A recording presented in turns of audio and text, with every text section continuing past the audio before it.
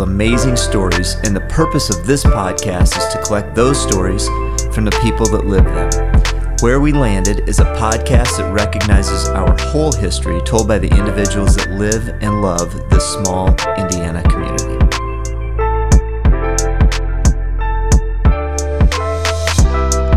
I am excited to have the opportunity to introduce Liz Wright today. I got the opportunity to get to know her a little bit when I worked at the United Way, and she came to run the senior center here in the community, and really enjoyed partnering with her over that time frame. And we've had her brother on the podcast, and he recommended that we have her on as well. So this is her opportunity for a little bit of payback. So Liz, I'm excited for today's podcast with you. And we always start our podcast with, how did you land here in Grant County? So how did life for you in Grant County start? Well, it actually started when I was an infant. My mother my mother and father lived in Gas City. Okay. And she actually drove to Kokomo for all 4 of her children to be born because she took nursing training at St. Joe Hospital in Kokomo. So she wanted to make sure all of her children were born in that hospital. Oh, very cool. So we were all 4 born in Kokomo and then driven back home to Gas City. And we grew up in Gas City.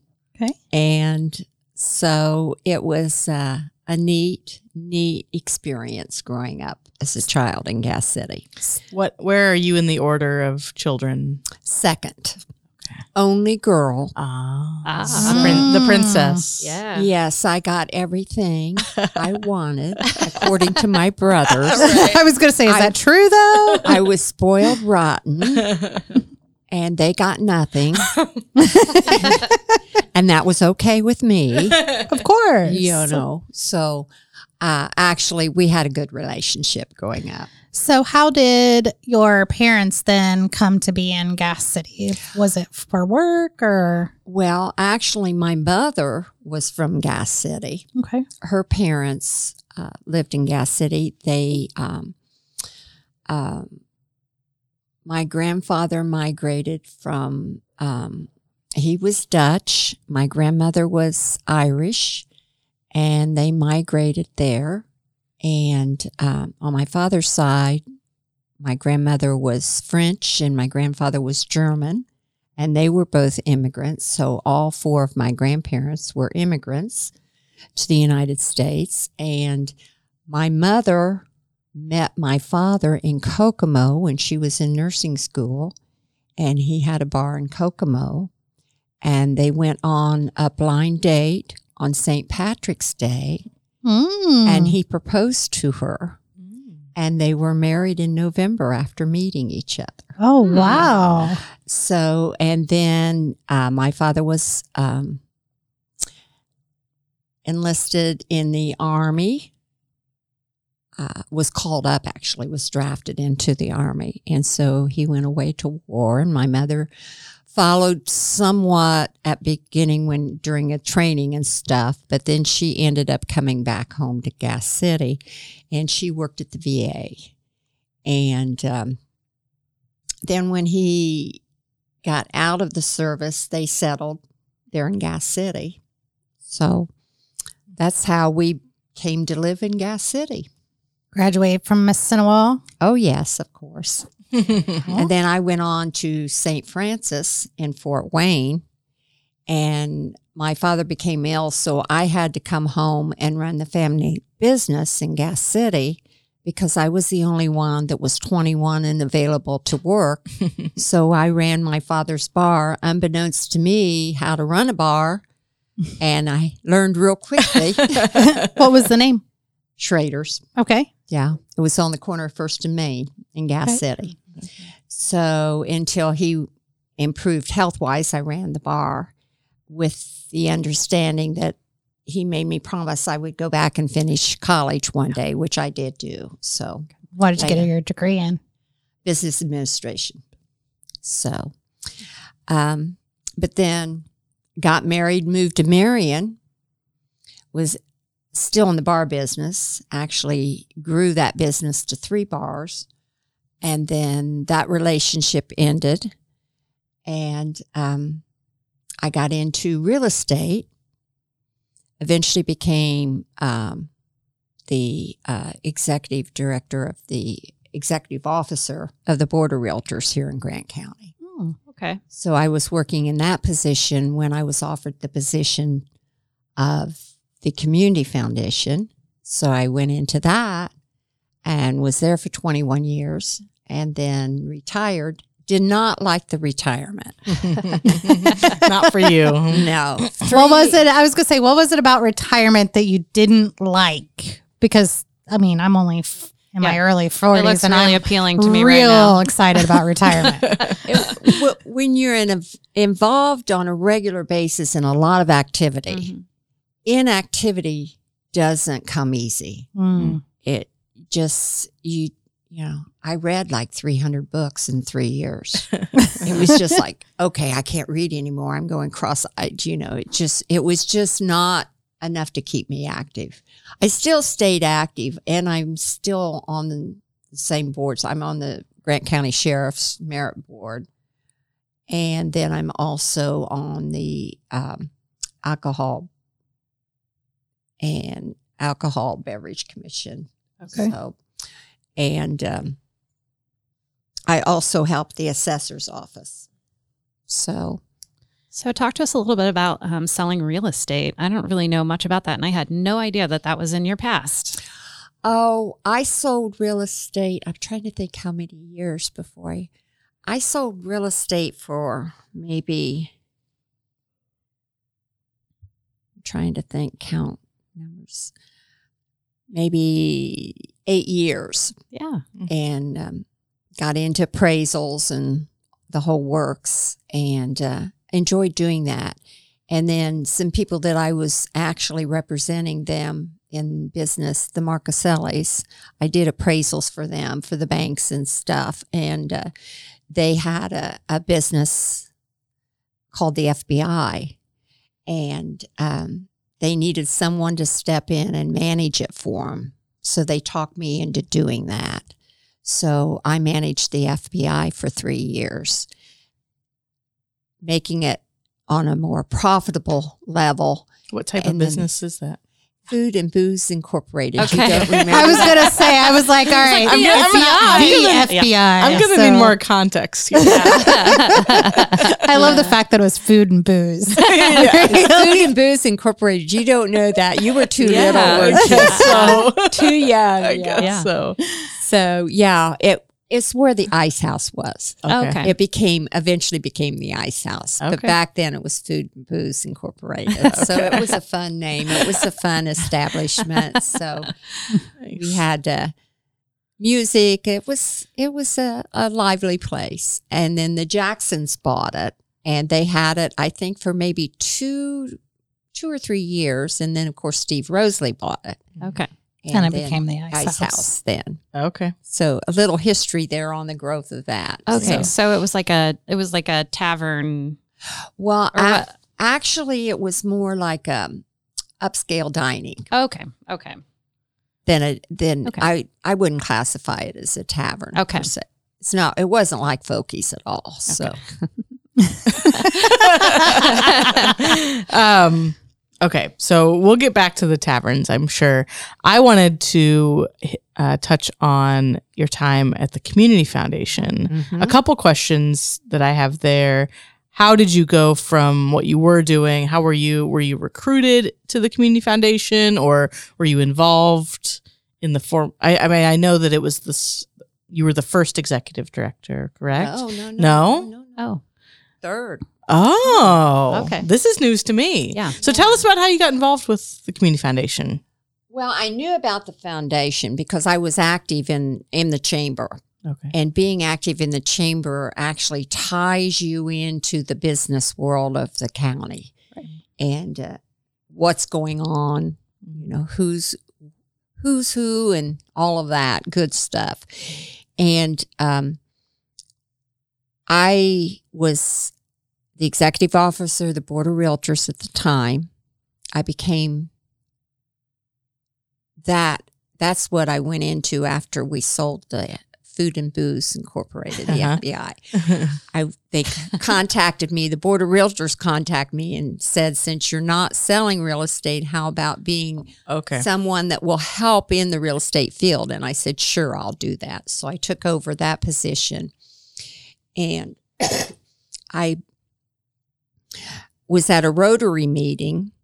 And back then, Rotary was a huge thing here in Grant County. They had two clubs, one the downtown club and the other the North Rotary. And there were you'd go to, it's not surprising to have 100 people at a meeting. Mm-hmm. I mean, that's when it was really big. So being in Rotary, I was contacted by Dave Raby, who was in Rotary, and he asked me if I thought about switching jobs. And I said, well, not necessarily. Why? And he said, well, they were looking for someone to take over as the executive director of the community foundation, and he thought I'd be a good fit. And I said, okay. So I interviewed for the position. And Chuck Osterholt was the director at one point. And so he left that position, and they were looking for someone. I interviewed, and also Dave Wilson was the other individual that interviewed, and he got the position. I didn't get it on the first interview. Well, it wasn't a good fit for him, and he lasted, I think, 1 or 2 months. And they came back and asked me, I was their second choice, would I take the position? And I remember I said, yes, if you'll pay me what you were paying Dave. Because I knew, being a woman in business, oftentimes women were not getting the same pay as a man because they felt she was usually married and had a husband that helped support her. So back then, that was just the way things worked. So I said, yes, if I can have all of his benefits and his salary that you were paying him, I'll take the job. And they did. Good for you. So good for you. What year was that? Okay. She's Sorry. Like, oh, 91. Okay. 91. And so, and how old was the Community Foundation at the time? Started in 84. Okay. Yeah. So still fairly young. It was fairly young. I know we had 30,000 in total assets back then when I started. And Larry Myers used to say, he said those first few years we started out with Liz there, we kind of debated on whether to pay the utilities or pay her. Mm-hmm. And he said that's how rough it was at the beginning, getting people to understand the concept. And we kind of did I like to call it the road show, where we went around and contacted every nonprofit, met with them, contacted every school system, universities, and the schools, and talked them into setting a fund up. And it was, I think, the best thing that we could have done at the time, because what benefited us was Lily's gift program was phenomenal. It allowed us to match gifts and to grow the foundation. So it really made a big difference in the community. And it's helped make a strong community foundation. And Indiana is a unique state in that we've had Lily that has this real passion around the Community Foundation and the United Way. I know part of the reason why the United Way has a fund at the Community Foundation is because Lily put funding in the Community Foundation for the United Way in a way to support and really give back to both organizations. And so we're unique in the country for having so many community foundations and United Ways because of that organization. They help booster both and explain the concept. And I know I've talked to people, and I always like to say that the United Way is the checking account of the community, and the Community Foundation is the savings account of the community. So when people say, well, what's the difference? You know, they'll say, why should we give to you? Or, you know, and I say, well, you actually should give to both, because you need, current needs are being met and future needs are being met. So they work together. Yep. And it's a good relationship. And that's why I reached out to United Way back when I was at the Community Foundation. We housed the United Way under our roof for a while there. Yep. And it worked out great. Yep. So you retired from the Community Foundation. So you started, they had 30,000 in assets. What did they have when you retired 21 years later? I think it was around 12, 13 million. So Awesome. So it was very successful tenure at the foundation. And it was a learning curve, not only for us at the foundation, but for the community, you know, and it always, we were so pleased that a family had respect for the foundation, that they would mention in the obituary that the gifts could be made. And that was another thing that prior to my tenure there, you didn't see that. You didn't see, and it didn't even, to me, it didn't matter if it was to the Community Foundation or to any charitable purpose in the community. I always liked that happening. But I think what happened with a lot of people being educated, they made their gift through the Community Foundation for a charity because they knew it was for future. And it was to help that charity be in existence forever by having the permanence of an endowed gift there at the Community Foundation. So you retired from there, read for 3 years, and then decided to enter the workforce. yes. So what moved that transition? Because I'm fascinated by people that retire to not retire. Well, I love what Jennifer Elaine Riefler used when she said she's graduating. She's graduating. So you graduated from the Community Foundation and now you're at the Senior Center. So, yes. Yeah. And I really like the fact that they were in need of a different approach. Carolyn did a wonderful job there. But in all fairness, when the foundation or when the Senior Center started, it had governmental support. The county played a big role as well. I can remember Earl Gottschalk. I remember when they started there at the Senior Center, and Earl Gottschalk was the main key public figure that actually pushed people to think about having that and to get that rolling. And the county and the city both paid considerable support over the years to the Senior Center. But the county pulled out. I'm not quite sure what year, but I know the year that I started there, which was 2015, the city pulled out. So the first year I started, we were 30,000 in the hole for operations and so forth because of no government support. So I, in my mind, set a goal of 3 years to break even. But it actually took 4 years and we broke even, which is a huge accomplishment and great for our community because the community supported us and allowed us to break even. But then COVID came. And so we went 30,000 in the hole again. So then last year it was just a fantastic year and we were way, way to the good.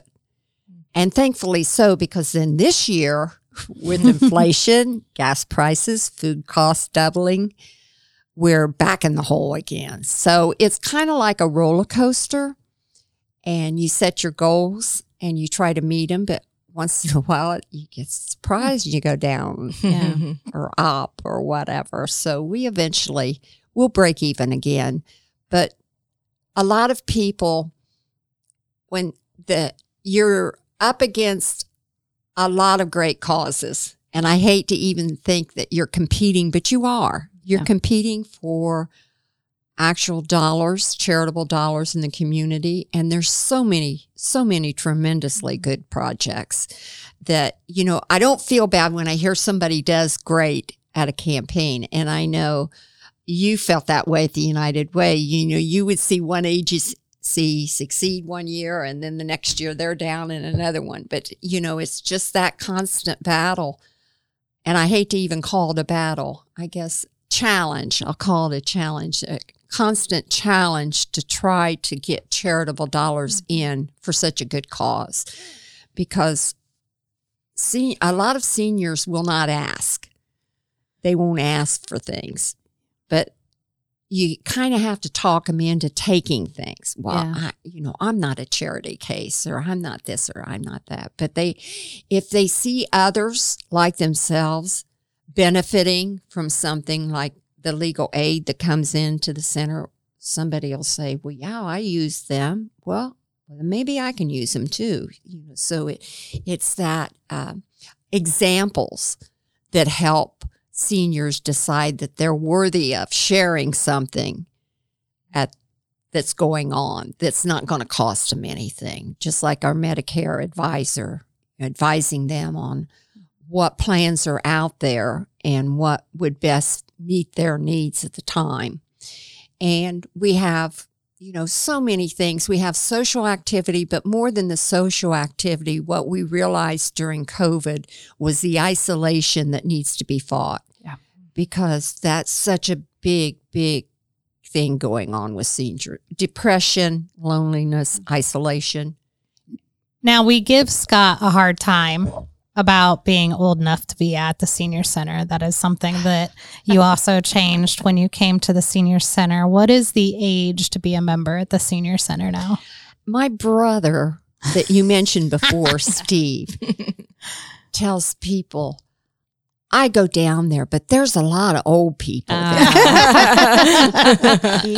He doesn't refer to himself being old, but he's only 1 year younger than myself. So he is more than qualified to be he has a met member. The threshold, she says. Yes, more than meets the threshold. And when I started, I thought, I remember when I turned 50, you start getting these notices and membership requests from the AARP. Now, that's a national organization. Mm-hmm. And at 50, they are classifying you as being a senior. So I thought, well, why can't I just do that here at the center? So I went to the board of directors. I said, well, let's drop the age. What was the age before that? The age was, I believe it was 60. Yeah. So we dropped it down. Now, Livestream still classifies it at 60. Okay. But we classify 50 and older because AARP starts sending you a membership notice at 50. And you were doing trips before COVID and taking seniors on trips and stuff like that.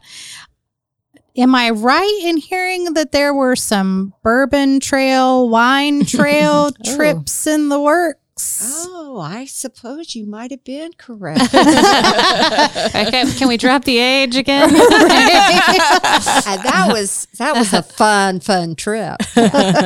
And in fact, we didn't require just seniors on the bus trips. We had one senior member that brought her daughters and granddaughter, and the granddaughter was turning 21. Oh. And so had her actually 21st birthday on the trip. So we had a fun time with her. Definitely some memories. So if you think the senior center's just for old people, Steve, you are wrong. Where We Landed is supported today by Marion Design Co., a social design studio whose mission is to create sustainable design solutions to magnify the powerful stories behind organizations, businesses, and individuals.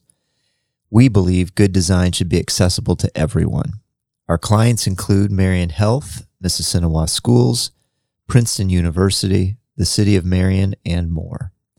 With a combined 46 years of professional design experience, collaboration is critical to our empathetic design solutions through graphic design, interior design, placemaking design, and design thinking. Whether it is branding, marketing, space planning, commercial or residential interior design, or strategic design thinking, Marion Design Co. will hold your story with care. Located in downtown Marion, Indiana, reach out at hello@mariondesign.co. Find us at www.mariondesign.co or on Instagram and Facebook. I want to kind of circle back around. So I definitely track with you when you talk about, nonprofit leadership and, what those numbers look like in the book. And, sometimes the up and the downs. As someone who's worked in philanthropy, because that is what it is. It's philanthropy. It's definitely encouraging people to, look at the importance of gifts and how that affects the community around you. What changes do you feel like you've seen? Are people more giving now? Were they more giving 20 years ago? Do you know? Is it a lost art? I guess that's where I'm curious. Okay. Grant County ranks third in the whole state of Indiana for giving. Yeah. So it thrives very well here in Grant County. And that's a huge, huge accomplishment. Mm-hmm. And I know, and they have done so for many years. Back when I was still at the Community Foundation, I used to beam when they would rank the counties because you had, Lily's goal was to set up a community foundation that served all 92 counties. Right. If that took 92, took 92. I think there are 90, if I'm not mistaken. Some serving multiple counties, yeah. And that was their purpose for this whole gift program. Giving Indiana funds for tomorrow. That's what GIFT stood for. And they wanted to build a strong endowment for the state of Indiana. And that's what's happened as a result of it. But Indiana, when we would go to like national conventions across the country, I remember the first one I went to, this was my first year. Okay. I'm going in like 2 months after I start.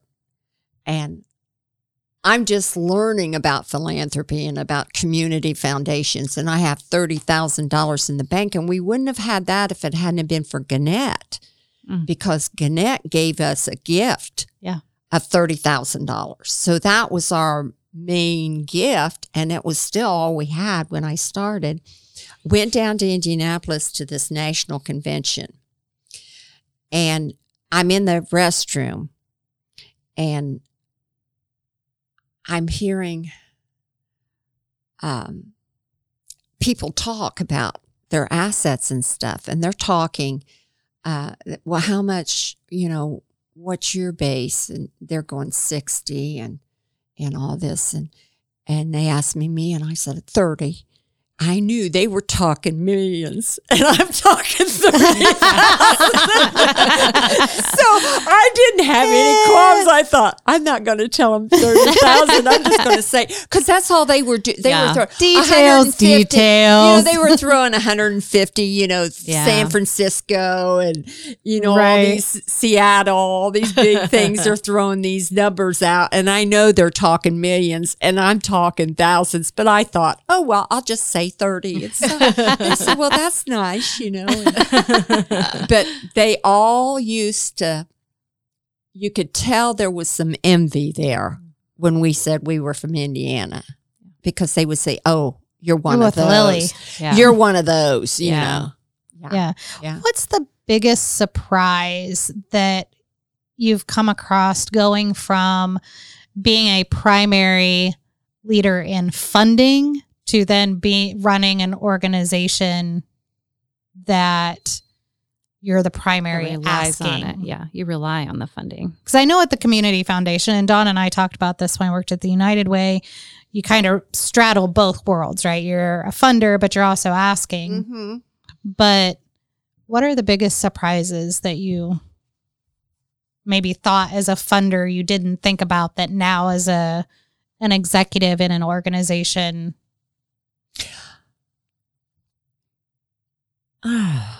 It's not hard for me to ask. I've never had a problem. In fact, my friends and employees say I'm a big whiner and that I whine until I get a gift or a donation or something. But it's not really whining. It's actually selling. Mm-hmm. And Absolutely. I'm selling the benefit that we do for the community. And And they're not saying no to you. They're No. just saying no to the ask. exactly. At this time. Yeah. Yes. Yeah. And so I guess at times it's frustrating because I think sometimes people, givers, grantors, funders, get focused on a purpose, or they'll strategize, and sometimes in strategies you leave some things out that maybe shouldn't be left out. Mm.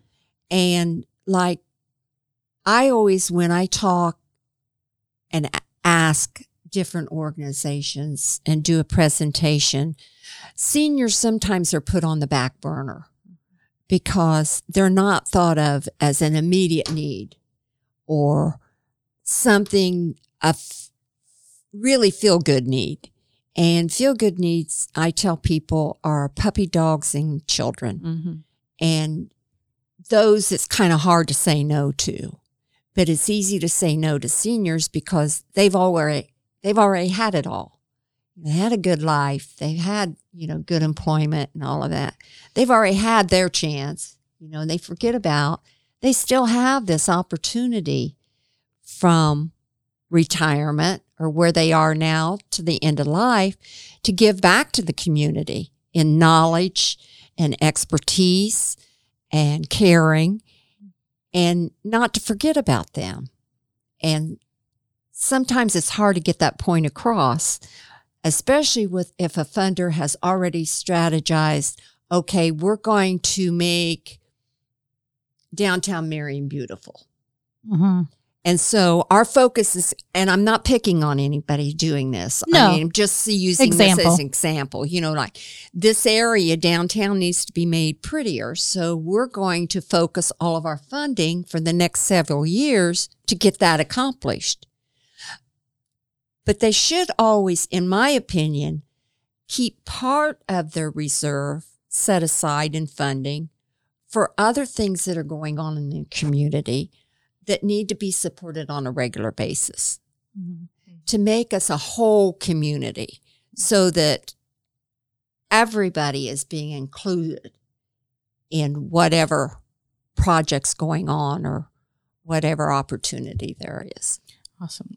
Okay, Liz, I feel like with Iris and Alicia and you, we could talk fundraising and nonprofit and philanthropy for hours, and no one else would be listening. Everyone else will have tuned out, but I feel like this table, we could chat about it forever. Yeah. I want to learn more about you, your career growing up. I just think there's a lot to be learned, especially from women in business during the time when you were coming up. Who were some of the mentors that you had during the time that you were in the business world in the 70s and 80s? What was look at me for?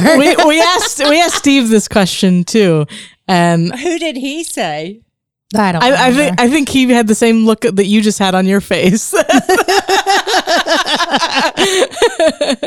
Well, let me tell you, when I entered the business world, let's see. We obviously said the Marcasellis, right? They believed in you enough to say, "Come and run this for us." Right. They would be classified as friends and mentors, and I was thinking back before that time. Yeah. I was trying to give you a time to think and talk and that kind of thing. Yeah. Well, when I was in college, I even worked at the bank in Twin City. State Bank in Gas City before I started running my dad's bar. Okay. Running my dad's bar is like taking a child and throwing them into a swimming pool to teach them how to swim. Yeah, you know? sink or swim. Yeah, that was Which is how I learned to swim, which is comical. I can't imagine as a 21-year-old running a bar. Green. I'm sure you got some stories. Oh, yes. So what are those?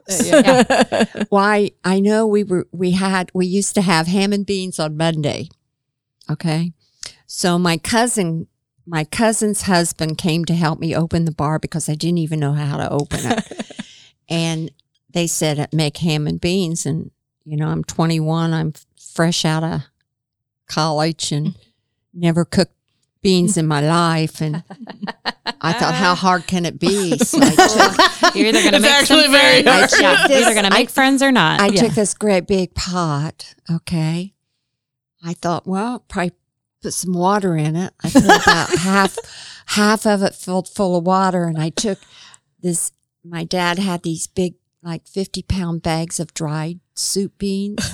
You know, reached in there with a couple pans to get out, dumped it in the big pot, you know, threw the beans in there, and I thought, or anything. I just threw them in there, and I went and got the ham out of the fridge, and it had a big bone. I know that Daddy used to make soup the bone bones in there, so I just threw the ham and the bone in the pot, and I turned it on. Yeah, that's how you make soup, right? Yeah. Make soup. So I walk away, and my cousin's husband showing me, you know, where the beer cooler is, where you go get the beer to put in the beer cooler, where the tap was for the.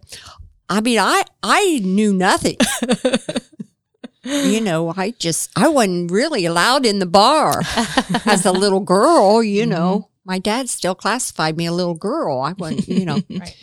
And it's a legit emergency situation. You had to come back home and run it. So here you go. And here I go with the soup. All right. So after about a half an hour, we happened to glance over towards the kitchen stove. And foam was just coming out of the top, and beans were just rolling off the top of the.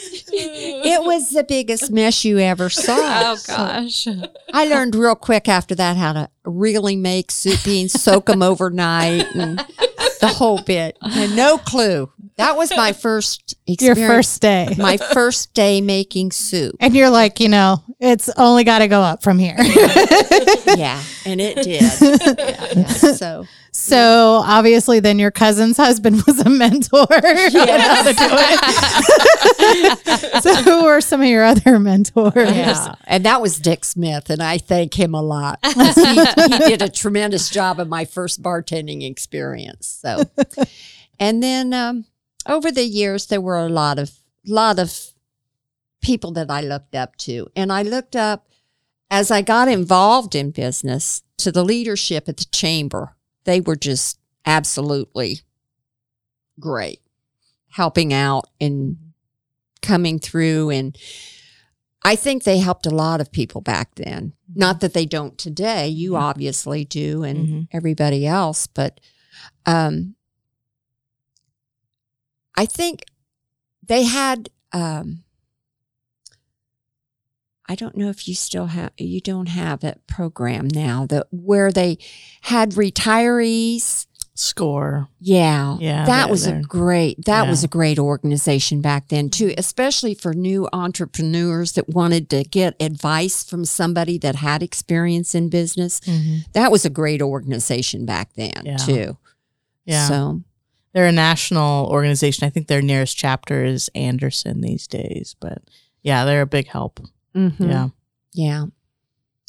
So, I guess I'm interested in, so how did you go from that that first day of ham and bean soup to owning and running 3 taverns in Marion? I mean, I think if that happened to me on my first time in the tavern, I'd say this is not for me. Yeah. Check it off the life list and go back to college. But how did you? well, it was a situation I didn't have a choice. When you're put in a Just had to situation, figure it out. yeah, it's like, a learning process, a learning curve. And then I met my first husband and decided to continue in the bar business, obviously. And we expanded, buying 2 more taverns, and then departed, and I kept Folky's. So, Yeah, I was going to ask. That's when Folky's came into the family, right? mm-hmm. Yeah, you want to talk about your family? You were telling us some stories earlier about the boys. Oh, yes. Yeah. Oh, they were good. They're good brothers. I've been very fortunate, Just because when we were younger, they cut the fingers off my dolls doesn't mean anything. gosh. Get back at me, and took my 45 records and used them like flying saucers up against the garage. And I hope they listen to this and remember that. But overall, they were good. Good.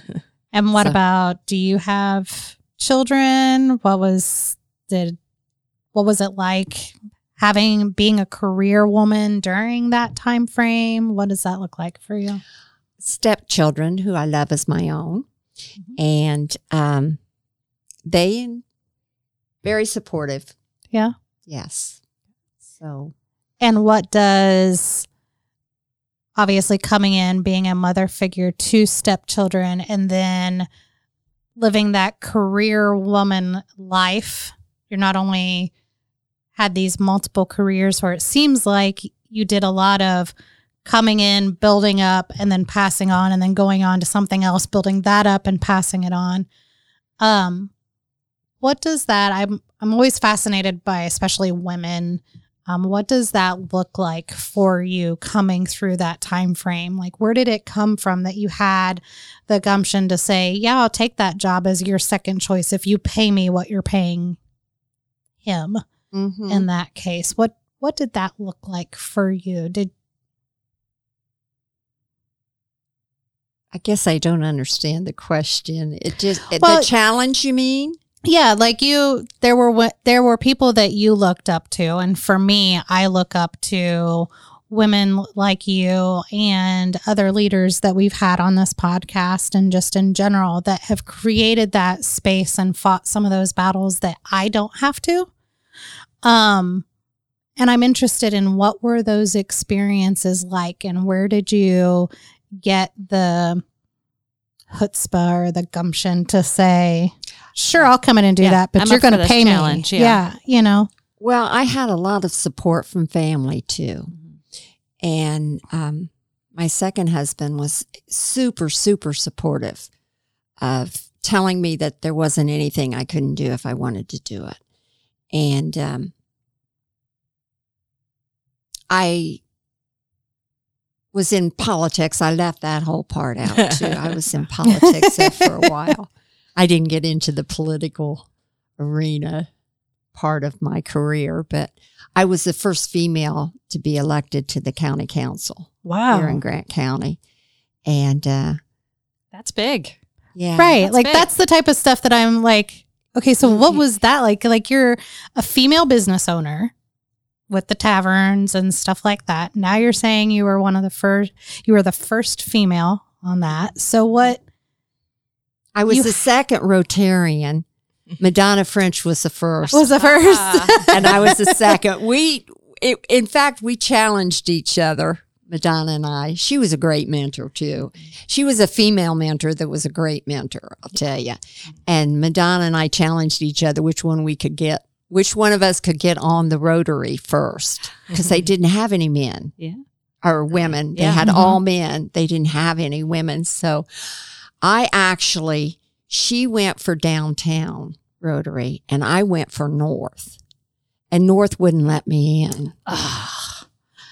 The audacity.